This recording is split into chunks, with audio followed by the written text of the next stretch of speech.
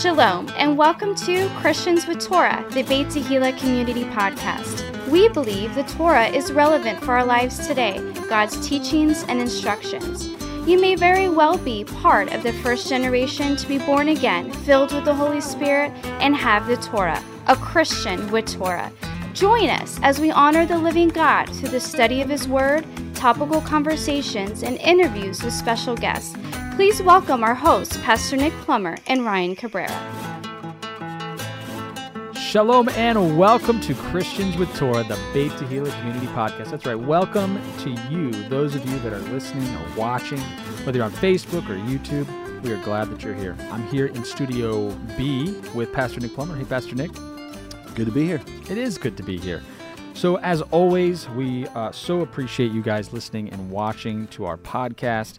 As you know, we do this week in and week out on the Torah portion, and we call ourselves Christians with Torah because the Torah is relevant to Christians today. And yes. I don't think I could say that enough.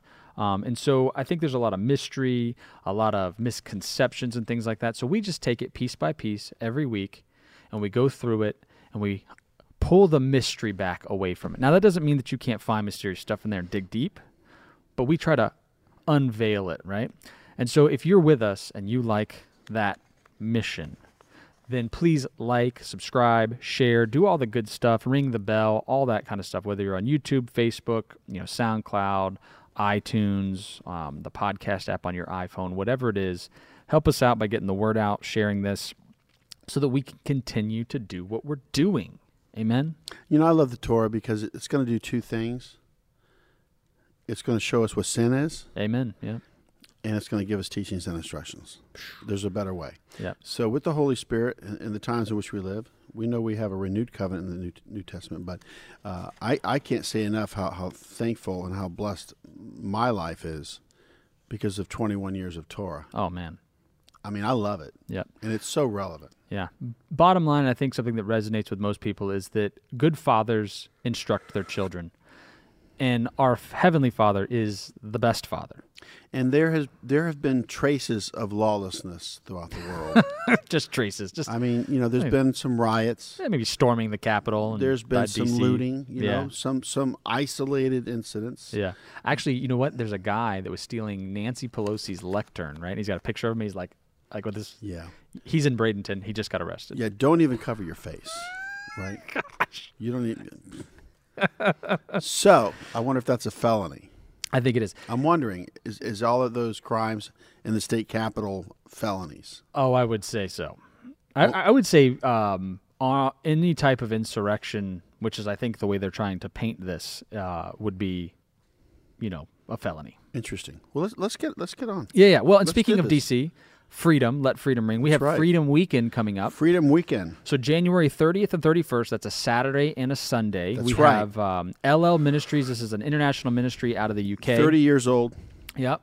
And it's a healing ministry. And so whether it be, struggles with your mind, your That's right. emotions, trauma, or physical healing, all of those things are tied together in the Spirit. And this is a fantastic ministry. Excellent. I recommend it to everyone, especially if you have some things that you need to deal with that you haven't dealt with. This is a great, safe way to approach it from a biblical standpoint, healing for those things. So I would recommend January 30th and 31st. If you can be here in Brandon, Florida, 1705 Lithia Pinecrest Road, right where we're sitting, I would recommend being here. So we're jumping into the Torah portion. Are you ready? Let's do it. I mean, I was born for this, so. So we're in the book of Exodus. It is the book of redemption. Just a reminder, broken up into two parts. Chapters, of course, 1 through 18 is going to be deliverance. Yes. Now, chapters 19 to 40 is going to be all about worship, the Sinai instructions and everything, the tabernacle pattern, tabernacle construction and all of that. And then, of course, we go from groan to glory. Glory. So we're talking about the freedom of slaves here, and so we're going to jump right in. Hang on. A key word is, of course, deliver.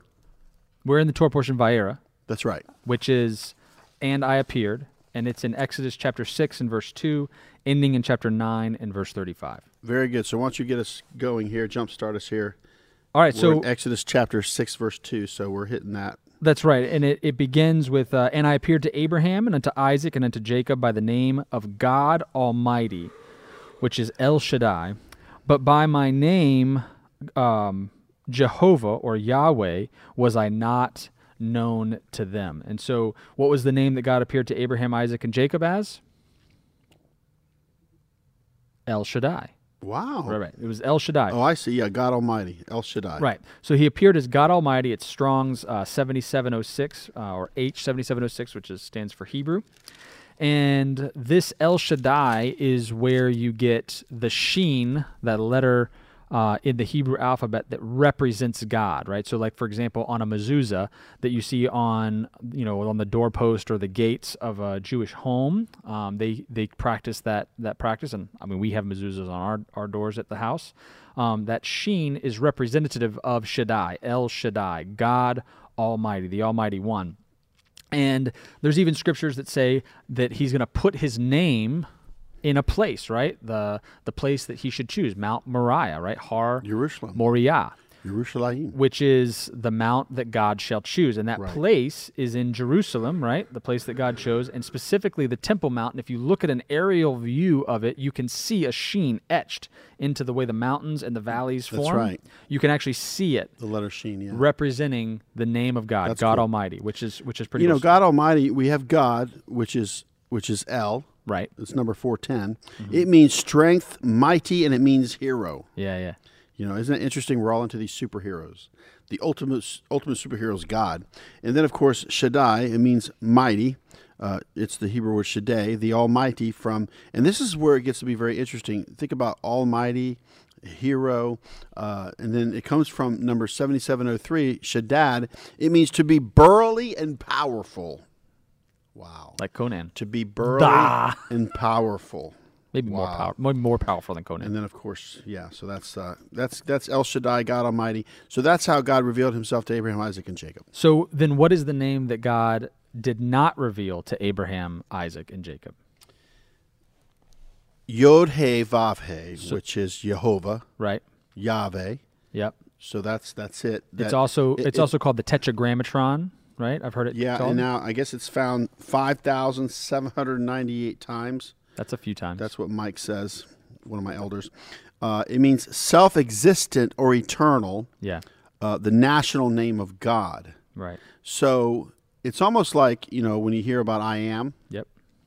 when you hear self-existent or eternal, so he always existed, from him comes everything. Right. My kids would say, well, who made God? Well, from him all things come. Yes. So that's why he is self-existent or eternal. Right. And so he's a spirit. So think about this, everyone. God created the natural realm because he's not bound by time or space. But because he created a natural realm, we have time and space. Right. Now that's deep. It is deep. So that's the thing. Even in regards to our universe, they've never found the end of the universe. No, they have not. I mean, it's amazing how big our universe is. And they just want to go to the moon. Right. And Mars.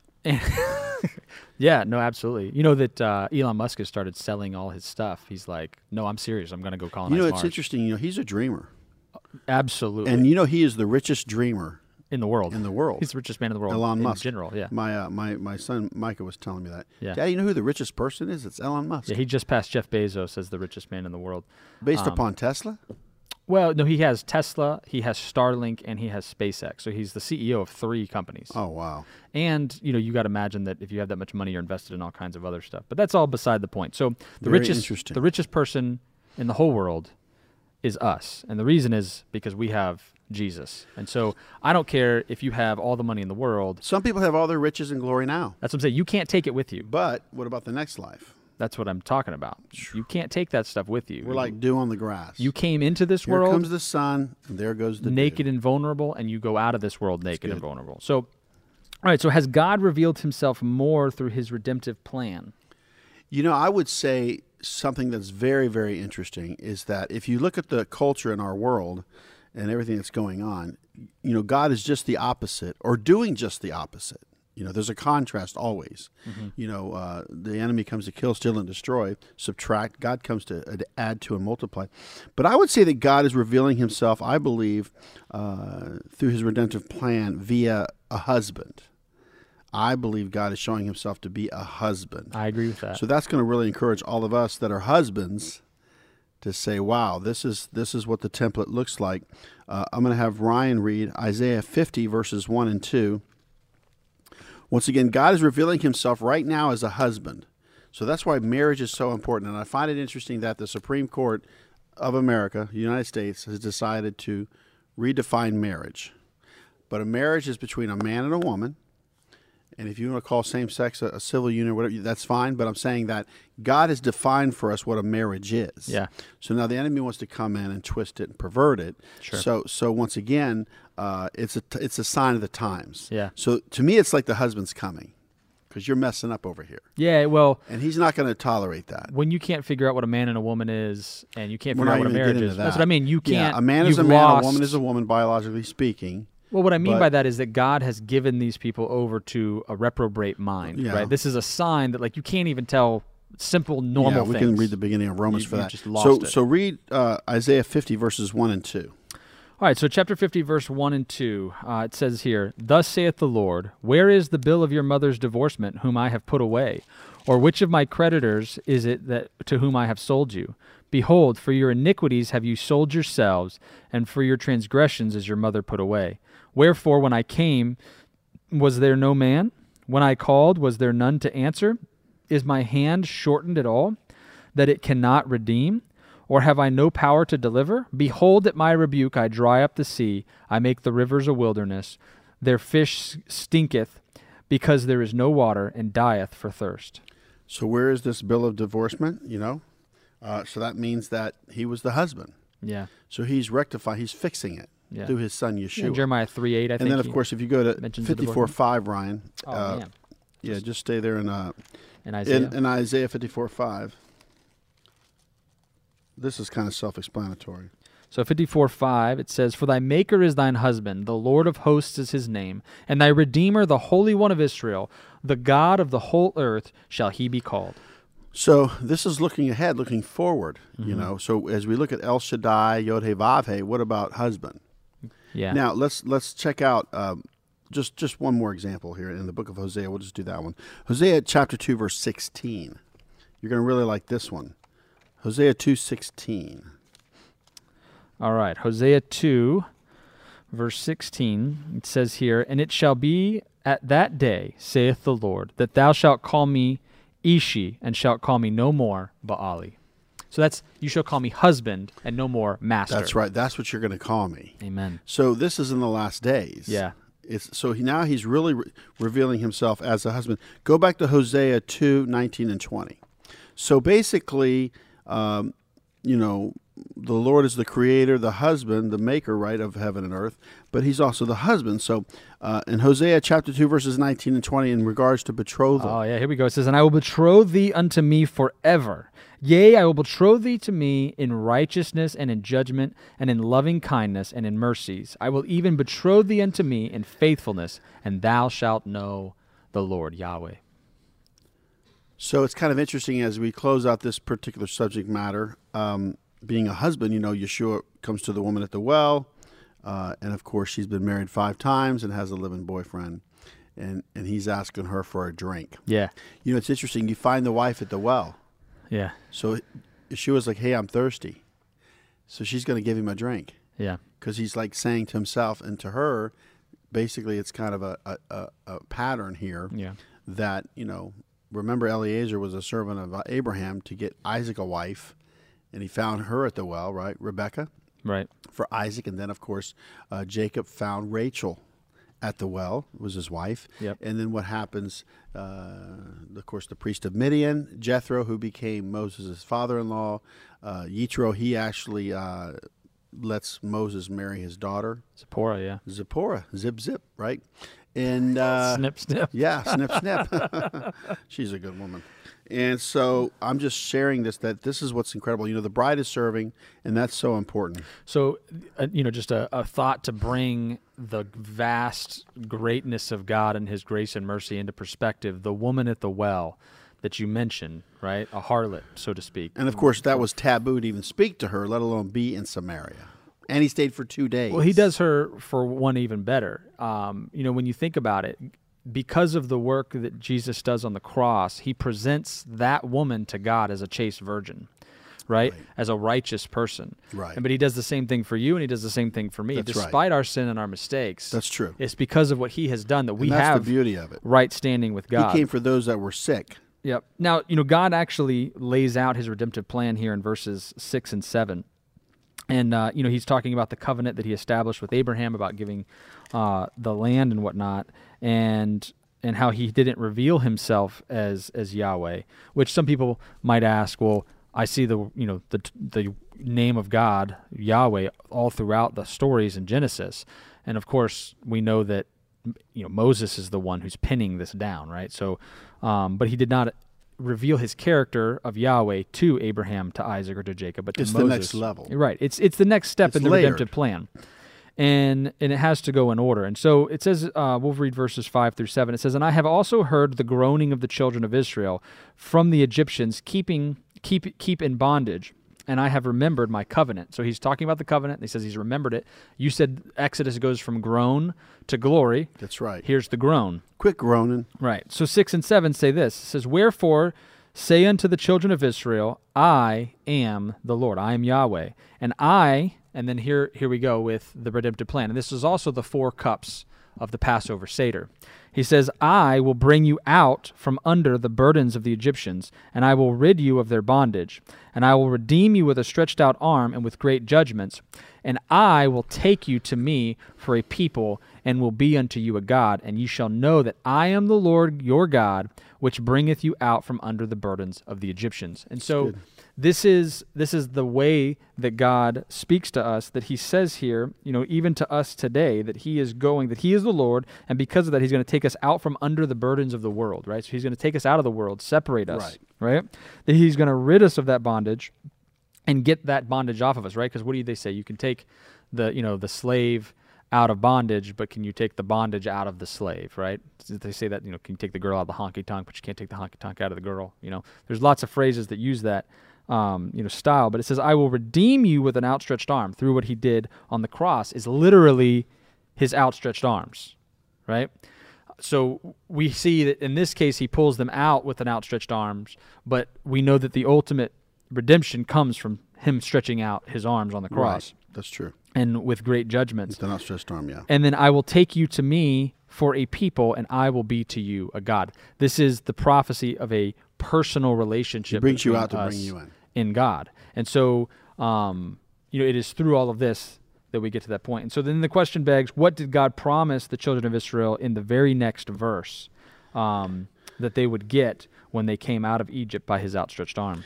They're going to get the land. Amen. So we're not going to get into all the details of that. But the bottom line is that God promised the land to Abraham, Isaac, and Jacob. And to their seed. And to their seed. Right. And so if you're in Christ, you're the seed of Abraham. Hallelujah. Heirs according to the promise. I list Galatians 3:29. So the land is a big deal. And we'll see that even if it's even playing out. It's funny, a lot of this eschatology among the evangelicals is that, we got to stay away from Israel. There's the Antichrist and the black helicopters and all these things and Armageddon. But it's like, you know what? But he promised the land to the seed of Abraham. Yeah. Why would you go the opposite way? We all have to live somewhere. Yeah. So anyway, let me move on to Exodus chapter 7 here. So how was the Lord going to bring out the children of Israel? Well, he's going to bring them out by great judgments and with an outstretched arm or outstretched hand. People are wondering what's going on in this world. God is creating all these circumstances, not only as signs and wonders, but to get to his people. Yeah. They say that that's one of the ways you can get fruit off the tree. You shake the heck out of it. That's true. So like when God creates circumstances, we want to blame the devil. Yeah. But there's a lesson to be learned.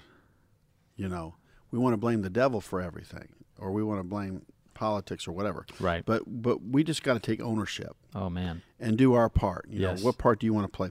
And so as we move down the line here, we're going to see something very fascinating. Ryan, could you read Exodus 7:7? Yes, 7:7 says, Scripture interprets Scripture. "And Moses was 80 years old, and Aaron 83 years old when they spake unto Pharaoh." So 80 and 83. So we know that Miriam is the oldest. She's the firstborn. Right. Aaron is 83.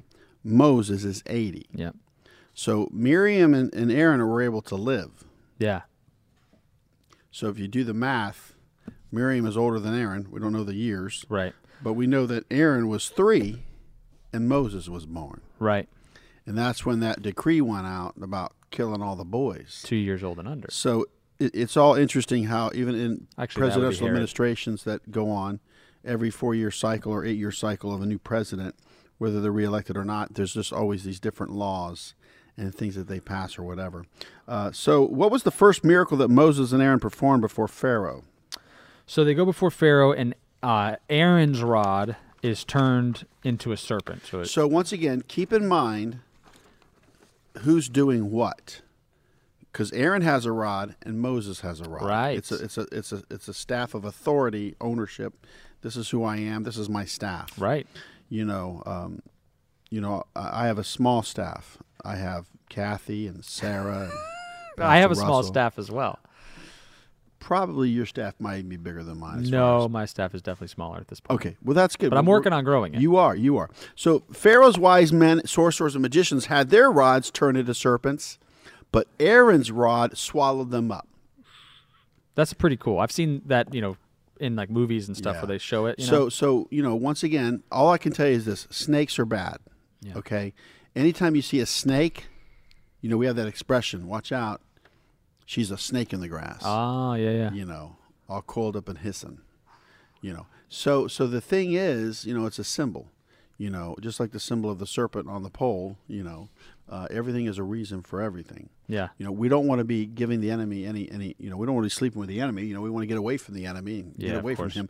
But so keep this in mind. So Aaron throws down his rod; it becomes a serpent. Magicians do this in Pharaoh's court, but his rod swallows up 2 of them.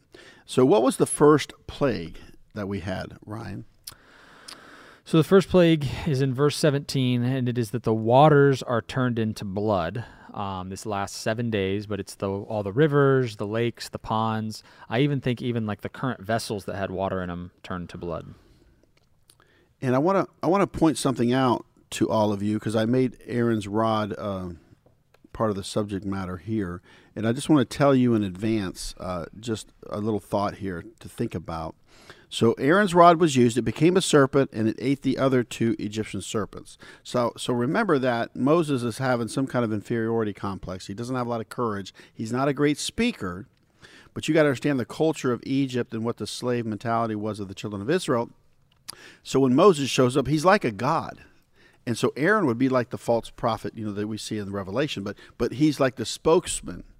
Not that he's a false prophet, but he's going to be like the spokesman for Moses, who looks almost like a god. Right. But Moses is answering to God. Right, well, because So Moses was slow of here. speech and all that. Yeah, so basically what I'm trying to tell you, if you go back and look at the dragon is Satan in Revelation, the beast is the Antichrist, the second beast is the false prophet. Right. So you see the counterfeit. Right. So if we see Moses looks to God, Yod-Heh-Vav-Heh, Jehovah, Yahweh, whatever, and then of course he's got Aaron, who's going to speak what Moses wants him to speak.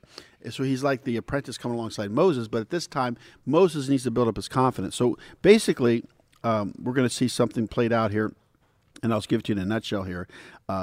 So Aaron's rod is used to turn the water to blood. All right, so it's Aaron's rod. So he does the serpent thing. Moses sees everything. He's building up his confidence. He's called to go before Pharaoh, and Moses has already had the okay from God for Aaron to come alongside and help him. He said, I'm going to give you Aaron. So what happens is, and then of course we're going to see where Aaron's rod is used to bring the frogs, and Aaron's rod is used to bring the lice. Yeah. Now I'm only saying that in advance because I want you to see how the first 3 plagues, Aaron is going to do these things. So he's priming the pump for Moses. He is, but from plague 4 on, Moses is in control. And what's interesting is the plagues that are 1 through 3, those ones affect Goshen. Well, 1 through 3 affect everybody. Well, meaning everyone, right? Everyone. But Goshen included. Once you get into Moses being the man, then Goshen's protected. Then they're protected. Interesting. What does that tell you? So when you find someone who has authority over a people, there's protection and provision and guidance. Wow, that's good. I know, that's a good word. That is. I mean, it really is, because you know what? We need this in the times in which we live. Yeah. Because there's a lot of false prophets and things. So I'm going to let Ryan take it over. We're going to get, we did 6 and 7. Now let's jump into Exodus chapter 8. And I'm going to let Ryan do this chapter. Yeah, chapter 8 starts with the second plague. One little note that I did make was that in verse 17 of chapter 7, it says this. It says, "Thus saith the Lord, in this thou shalt know that I am the Lord. Behold, I will smite with the rod that is in mine hand upon the waters which are in the river. They shall be turned to blood." Yeah, we didn't go into that. So thus you shall know that I am the Lord. So he's showing all of these plagues for a reason. These plagues are to show that he is the man, right? That he is the I am. He is the great And it was all the one. fresh water, all the water. Right. And what's cool is that this miracle that Jesus does, the first one that he does, is that he turns the water into the blood of grapes, right? Into wine. Right. And so you can see that "so you shall know" can be paired with Jesus' miracle, that you shall know that he is Yahweh, that he is the Messiah, by the miracle of taking water and turning it into, wine, so to speak, and in this case, Which is a blood. celebration of the bride. Which is a celebration of the bride. And he saves the best for last.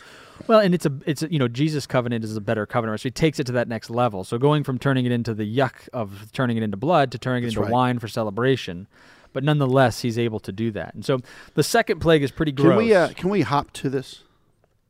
Yes, the second plague is pretty gross. It's smite all the borders with frogs. Oh, man. Wow. There's frogs in Revelation. They say the frogs are the occult uses frogs for things. I never really studied it out.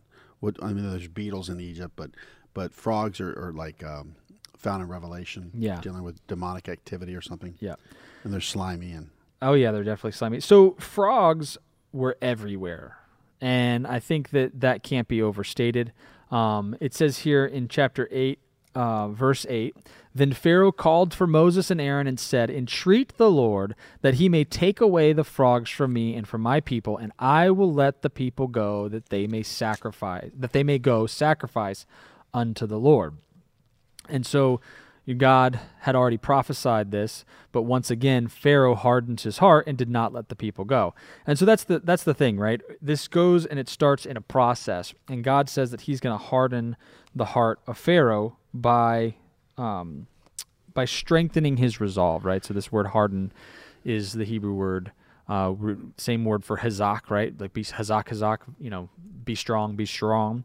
It's the same thing here that Pharaoh already has this inclination to do these things, and God is going to strengthen and gird that up, because in order for the people to understand who God is and how powerful he is, all of these plagues have to come on the Egyptians. And in order for the Hebrews to be able to leave Egypt successfully and get away from them, all of these plagues have to happen, because these plagues are going to decimate Egypt. Well, yeah, it's judgments. I'm going to bring you out based upon judgment. Yes. So it's been brought out that, the magicians could churn water, into blood.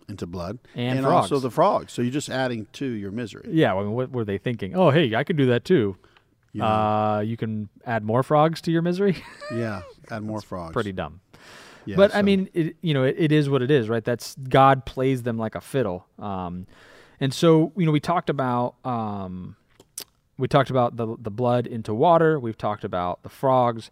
And then we get on to the third plague. You want to get into Exodus 8:8? You want to read that? I did read 8:8. Where was I at? I don't know, man. You were here. And he hardened his heart, just like you said. Yeah. I must have been daydreaming. I'm thinking about Kermit the Frog. It's not easy being green. And Miss Piggy. They're both unclean. I mean, They are both unclean. So the third plague. We're on to the third plague. Number 9. What was the third plague? Lice. And this is lice that bites. So this, I'm imagining, is like super Egyptian lice. That's terrible. Yeah. That's like those seams that fly around. No-see-ums. They're called sand fleas. They're no-see-ums. In the military, we call them sand fleas. Sand fleas. Yes. Sand fleas are actually like this big. Really? Right? Yeah, because you use them as bait sometimes for saltwater fishing. I just think they're a little black and they hop. Yeah. No. No, those are no-see-ums. So we have this third plague, which is lice. So Pharaoh's magicians could not bring forth lice, and said that it was the finger of God. So we get to the third plague. Wow. And now they've been bested. They can't do it. And so, speaking of which, and speaking of Pharaoh's magicians, the water turned into blood. There's a couple different gods that this is kind of attacking or taking down. Because you got to imagine you have a polytheistic religious group. And Pharaoh in the doesn't know. Egyptians. He doesn't know Jehovah. Right. He says, I don't know this. Yahweh, Right. We talked yeah. about that last week, He right? doesn't know El Shaddai. I don't know this. He don't even Yahweh. know El Shaddai. But the water into blood is a direct attack on the gods Khnum, Happy, and Osiris, being the guardian of the river source, the spirit of the Nile, and the Nile was the bloodstream of Osiris. So turning the Nile into blood and the other waters was a direct attack on these. The frogs being Happy and Hecht, which were the frog goddess to Egypt, right? So the spirit of the Nile, that Happy, is depicted as a frog. And Hecht is also related to fertility, right? Because frogs were a representation also for And so fertility. who do you think influenced people to create all these gods, Ryan? Could it be Satan? Satan. Satan. I've even heard thought processes that these gods, so to speak, are demons, demonic spirits that, because I've heard, even demons and evil spirits can be over families, can be over geographical areas and things like that. And that these, had strongholds over those areas or those things. That's true. And that they were kind of the minions of Satan. So the lice is Seb, which is the god of the earth, because he brings it out, right, of the earth. Wow, that's deep. Yeah, it is deep. And so now we go on to the fourth plague. The fourth plague is swarms of flies. But notice what he does in 8:20. Ooh, let's see it. And the Lord said unto Moses, Rise up early in the morning, and stand before Pharaoh. Lo, he cometh forth to the water, and say unto him, Thus saith the Lord, Let my people go, that they may serve me. So once again, you don't hear about Aaron. Now Moses is in charge. Yeah, he's like, I got this, and so he is going to, of course, bring about a swarm of flies. He's going to command that. He does. He says, else my people, if you don't let my people go, behold, to send a swarm of flies. But then here's what God says. In verse 22, he says, And I will sever in that day the land of Goshen, in which my people dwell, that no swarms of flies shall be there, to the end thou mayest know that I am the Lord in the midst of the earth. So the flies were not in Goshen, where the children of Israel lived. Yep. I was saying earlier last night that just food for thought, just a little nugget. The average lifespan of a housefly is 30 days. 30 days. Now, it's interesting, and you've been camping. You got a camper? I do, yeah. My wife is jealous. Aww. She wants us to get a camper. You should get a camper. And I said, no, we have a baby. But I want to share this, though. Don't you take a plastic bag of water and you hang it up around your campsite, and it keeps flies away? I've just seen it. I've heard about it. I've never purposely done it. I don't think I've never done that. But if you fill a Ziploc bag with water and hang it up, it keeps the flies away. So I'll have to really research that. But I've seen people do it, and it does work. Yeah, I've done other things to keep flies and mosquitoes away. So who's Beelzebub? The Lord of the Flies. Not good. Yep. I think the worst thing that I've seen Yeshua experience before he suffered, died, and was buried, but they called him, he's full of devils. What's the worst thing you could do to God? Say that's And blasphemy. let me remind all of you that are watching or listening or whatever, Satan doesn't care whether you worship him or not. Yeah. Really, he's not even looking for worshipers. He's trying to take you away from God. So is the road that you're on leading to God? Yeah. What's taking you off that path? He just needs to distract you enough, right, to get you away from it. But what God wants to do is he wants to make a distinction between us. So you want to read Exodus 8:23? Yeah, so it says here, we just read about how he's going to sever Goshen, right? And he says, why don't you read 23 through 27? Oh, well, let's do that. So it says, And I will put a division between my people and thy people. Tomorrow shall this sign be. And the Lord did so, and there came a grievous swarm of flies into the house of Pharaoh, and into his servants' houses, and into all the land of Egypt. The land was corrupted by reason of the swarm of flies. And Pharaoh called for Moses and for Aaron, and said, Go ye, sacrifice to your God in the land. And Moses said, It is not meet to do, for we shall sacrifice the abomination of the Egyptians to the Lord our God. Lo, shall we sacrifice the abomination of the Egyptians before their eyes, and will they not stone us?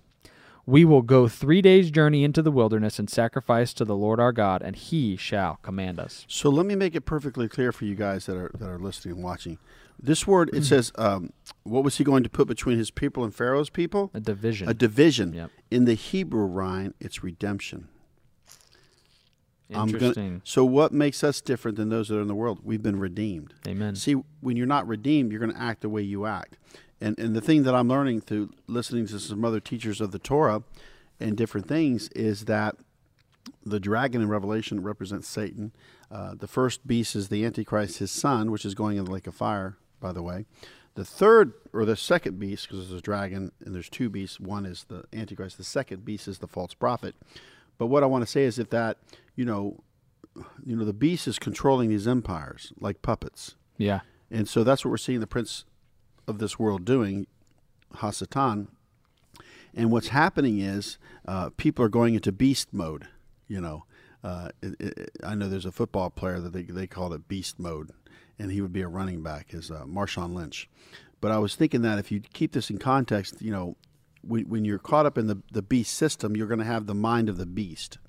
And it's been brought out that Nebuchadnezzar was saying, look what I have built, look what I have done, in his pride. Mm-hmm.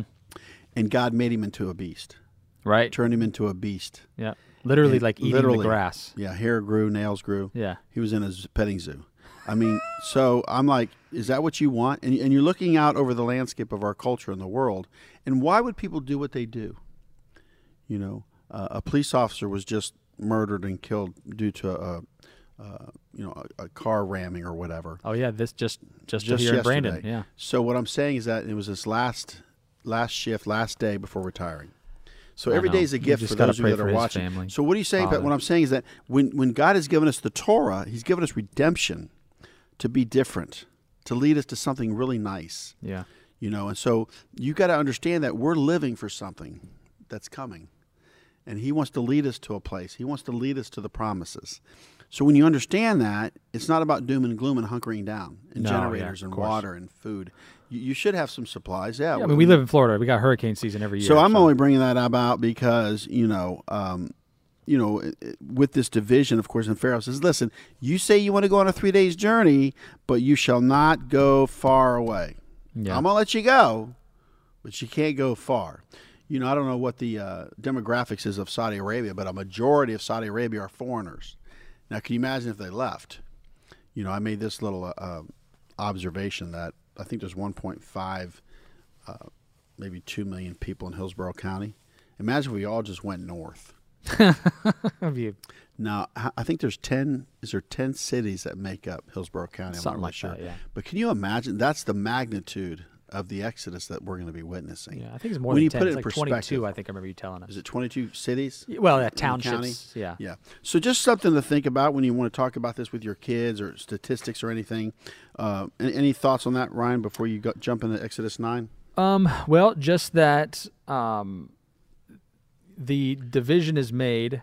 A difference. Because different. There's a distinction between us and them, whoever the them is.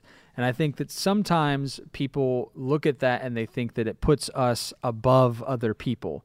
And they're right to an extent. God says, do these things, right? Heed my voice, keep my covenant. Right. And you shall be above all people.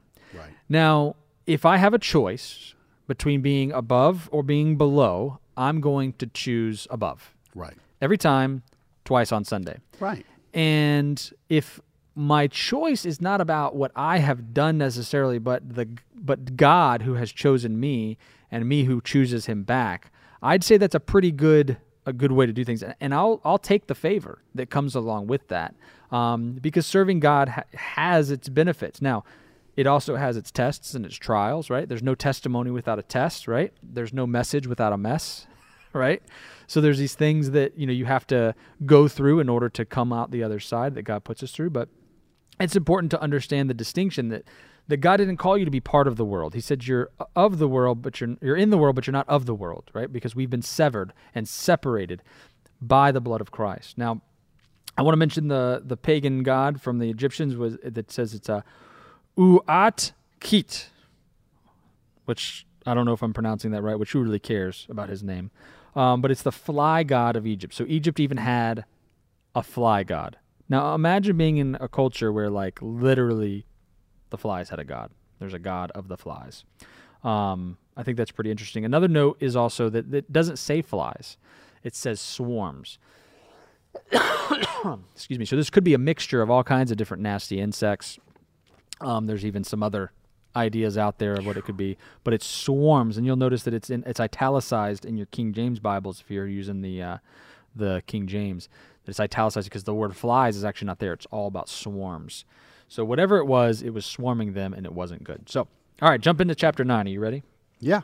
All right. So, chapter 9, what was the fifth plague? A very grievous murrain. Murrain. Now, did you have a note on murrain? What was the... I don't think I had. I don't think you did. So it's essentially livestock disease, and this can manifest itself in any number of different ways. But just think of it like cattle and livestock disease, where you have a disease, and if you've ever had livestock and you know that, like, say one gets sick, you got to get that one isolated from all the others. Right. Because it will infect the other ones. Livestock it happens to chickens. Disease. It happens to goats. It happens to sheep. It happens to cows. That's true. And once they start going, they start dying, and then they start stinking. Hoof and mouth disease. So think about it. If you have fields of livestock that start dying, you don't have time to go and bury all of them, right? And a lot of times you just leave them. So then you've got vultures coming around. That's true. You've got them rotting in place, stinking, swelling up. I mean, it's pretty bad. But here's what's cool. Remember we talked about the distinction. There's a distinction. The cattle of Israel in Goshen did not die. Did not die. No flies in Goshen. Cattle didn't die. Yeah. Now, we were kind of having our midrash last night about the Torah portion. And, I was talking about how it's possible that the Israelites had better favor when it came to livestock because they were trained husbandmen. I mean, that's what they did. That was their trade. And so that's true too. Their livestock obviously fared better than the Egyptians' livestock, but they were experts at livestock, right? So I thought that was one thing. But, Cromwell made the point, and I think it's a very good point, that these plagues came upon Egypt so that everyone would have no question who is God and what type of powers he had. I mean, This is a major empire. Right. Let's move on. Yep. And so the sixth plague comes, and it is... boils and blains. Whatever blains is, I don't want Ababua. it. Yeah. Ababua. You don't want that ababua. Oh man, it's an inflammation. What's he got? He's got that ababua. Has an eruption. I got a staph infection one time. They said I got it from the gym, and it's just like this boil on the side. Yeah. And it was like full of like pus. Yeah. Nasty. Yeah, I had one on my painful. I've had one on my leg one you time. think like a pimple's not pain? No, this is like a pimple on steroids. Yeah. And it's just a boil, and it actually left a scar right here. And if you have it, anything in your groin area like that, it's very painful. I don't know if it's the same word, but Job had boils. Yeah. And if I had a bunch of these over my body, yeah, it's not good. I don't even want to think about that. So what happens, especially, boils are a lot more common in third world countries because of, just lack of sanitary conditions for water and bathrooms and things like that. But what's happening with a boil is there's, there's toxins inside that your body, because of God's natural way of fixing things, has collected them and is pushing them out of your body because they weren't able to push it out the normal ways, right? So it collects it, it surrounds it, with pus, and then it pushes it out. And let's just say it's super And the painful. magicians couldn't even stand, right? Oh, yeah. What does it say? The boils affected the Egyptians, the beasts, and even the magicians. Now, it doesn't say anything about the children of Israel receiving boils or avoiding the boils, but it looks like that they were not affected. It says over here that, I will sever in that day the land of Goshen so that there won't be flies. I'm thinking that they severed it from then forward. Throughout all the land of Egypt, Yep. but not Goshen. Right. Let's do it. All right, so the seventh plague. Okay, so we said cattle disease. There's several gods associated with this. It's Ptah, Hathor, Nevis, and Ammon, which were the gods associated with bulls and cows. And so, we know in Egyptian history... That's the disease on cattle, yeah. Right, and hence the golden calf, right? Because they came out of Egypt, and that's why the calf and the gods of the cows. It affects property. Yep. The boils being Sechemet, Saparis, Emotep, And so that being the Egyptian goddess of epidemics or diseases that spread, or the Egyptian gods of healing, being Serapis and Imhotep, which the Imhotep was one of the gods that I actually have heard of many times, being one of the popular ones. And so this was a direct attack on them. And so he's systematically shutting down the gods of Egypt and devastating their infrastructure, their cattle, their and now here we come with their plants and stuff. So the seventh plague was a very grievous hail.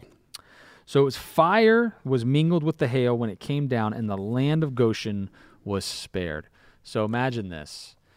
Not just hail. Cold and hot coming out of the sky. But that's fire. So this could be, lightning storms coming along with the hail or something along those lines, lighting things on fire. I'm not 100% sure what this looked like from, today if we were looking at it, seeing what's going on. But a very grievous hail. So the only hail that I've ever experienced in my life, it was like short, right? A couple minutes and then it moves on. Golf ball size? I'm not sure. Probably I've seen golf ball sized hail, so it had been. But it comes through, right, like a wave, and then it's gone, right? As fast as it comes, it leaves. Well, this is a very grievous hail, which gives us the indication that this was big hail that lasted a long time. Right. So much so that it devastated all of their crops. And so we're talking, it says here, and Pharaoh sent and called Moses and Aaron and said unto them, I have sinned this time. The Lord is righteous, and I and my people are wicked. So it's so bad that the flax and the barley were smitten. The barley was in the ear, and the flax was boiled. But the wheat and rye were not smitten, for they were not grown up yet. So you've got spring, right? Barley and so we don't know when these plagues all began, and if they overlapped, or what was the time in between each plague. Yeah, we don't know that. But now now we're at the point where we're hitting the hail. Yeah. And it's spring. But, first it goes from annoying, right? Because with the water into blood, they were able to dig, near the rivers and stuff for wells to get water. Right. So they had a way around it. They got water. So problem solved, so to speak, right? But it was annoying. It was inconvenient because they used to just go into the river. Right. But they made it. And then you have things that are pesky, right? You have frogs, that are pesky, but it is what it is, right? Right. Lice and flies. Yeah, the Jews invented the lice comb. This is annoying, the lice comb. But then you start attacking the cattle, which is a food source. Step up, yeah. Right? So now you've attacked that. Then you go to boils. Now the people are getting disease, right? From, unsanitary conditions, possibly from... So what day were insects created? The flies. That's a good question, isn't it? Day 5. I'm just wondering. Right? Yeah, I think either day 5 or day 6. So, day 5. So it's just... When did God create frogs? Day 6. Interesting. Wow, because they're both sea... I mean, they're both... You have the fowl of the air and all that other stuff, right? Well, that's what I mean. So there's day 5, which is the under the sea and above the air. Yeah, we got to move on, right? I'm sorry I did land. that to you. I'm sorry I did that to you. We got to move on. I know. It is interesting, though. I mean, how many different kind of bugs did he make? Yeah. All kinds of different kinds. Yeah. You ever see those little flies that in your shower sometimes? Like, where did this come from? Yeah, I have. Yeah. They're you just go towards it and it goes zzz, and it's gone. And you go zzz, yeah. They just show up. It's magic. I know. We got to move on. I believe in God. So the cattle affects a food source, and it's a big symbol from a religious standpoint. And then boils, that's got to be uncomfortable. So we're really aggravating the people now. And then hail that destroys the crops. Right. So they may have something stored up. It escalates. The next year. But it's just decimating systematically. And if you didn't put your cattle away, right? And it's escalating. Because some of the Egyptians heard the words of Moses. Right. And didn't it say that they took refuge with their cattle? Right. Does it say that?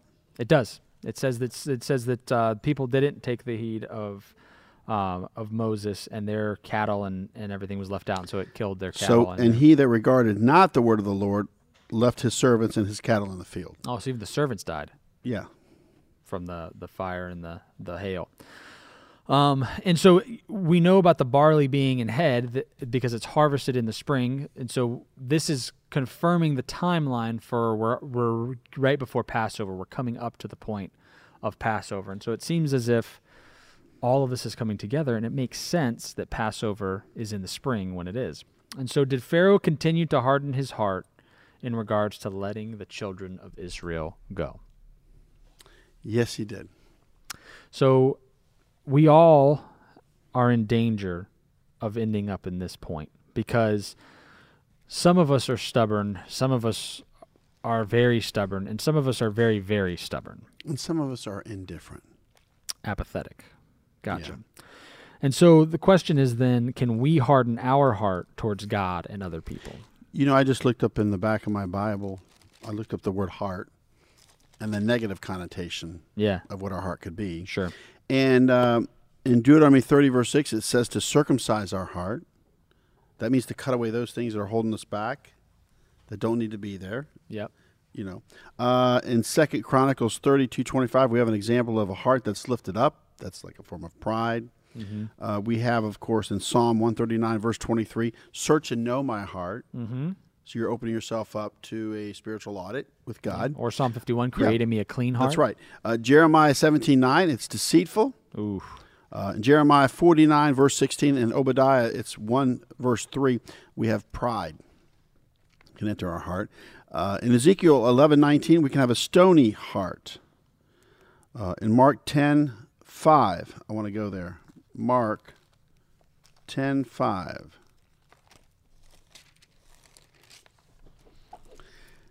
And Jesus answered and said unto them, for the hardness of your heart, he wrote you this precept.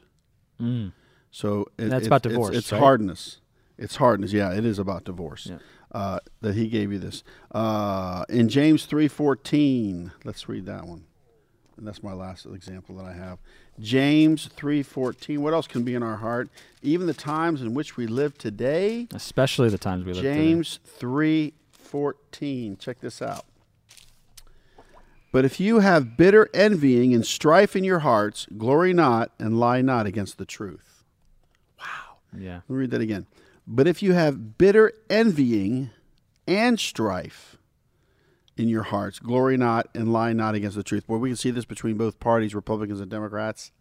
There is this going on. Oh, yeah, that people will bitter lie. envying. Like now the Democrats have the Senate, the House, and the commander-in-chief. Yeah. Now there's envying, and now we're going to get you. Yeah. You're not going to pass anything. Retribution. And I know, but how vicious is that?